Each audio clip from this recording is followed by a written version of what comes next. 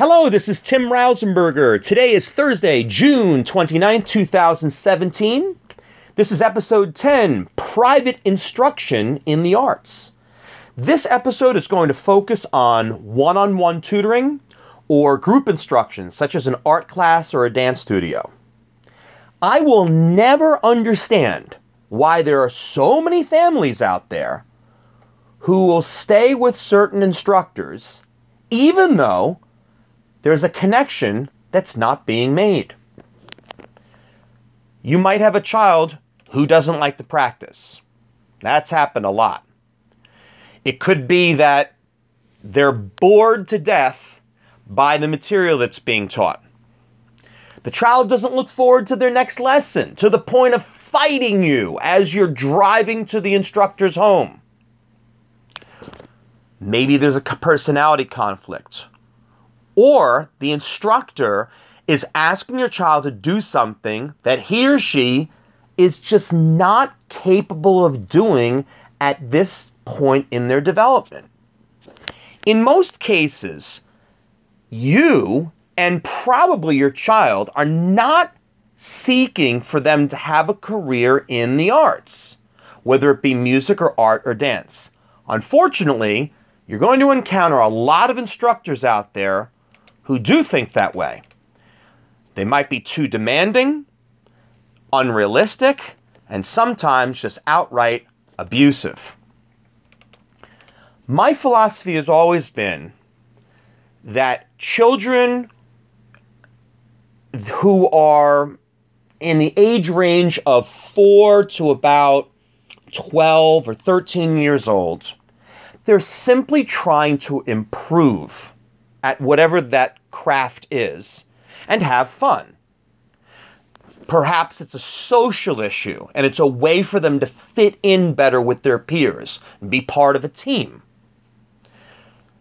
My hope has always been that children will grow up appreciating the arts, that they'll want to go to an art exhibit, that they'll enjoy and appreciate seeing a ballet or an opera, that they can listen to a band that's playing folk music or a chamber ensemble.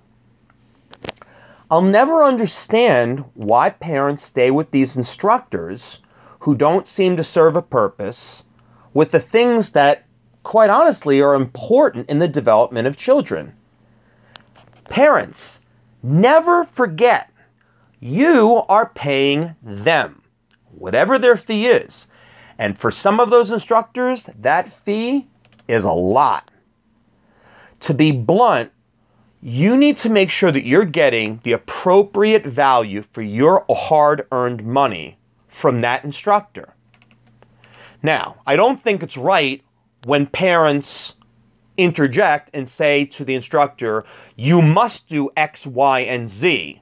In other words, they're telling the instructor what to do. I've been very lucky in my 20 years of teaching. I've only had that situation 2 or 3 times in which I had to very politely say to the parent, this is not working out, because I could see how the parent was being. But you as a parent are absolutely entitled to make sure that your child is receiving appropriate instruction for the large amount of money that instructors receive.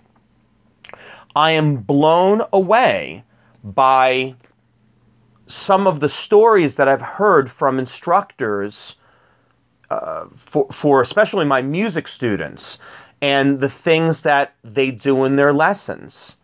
So I think it's time for you to take a look in terms of your private instructor, if you have one right now, or if you're going to be investing one.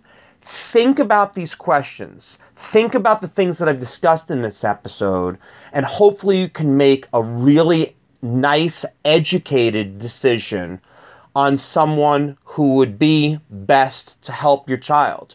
And absolutely, feel free to reach out on me. There are so many ways to find me, whether it's on Twitter, through my website, brasstenor.com. Even if it doesn't have anything to do with music, I'm always happy to give advice for anyone who's willing to listen. So again, as always, appreciate you tuning into my episodes. I've got a lot more exciting ones planned as the summer moves on. Be well.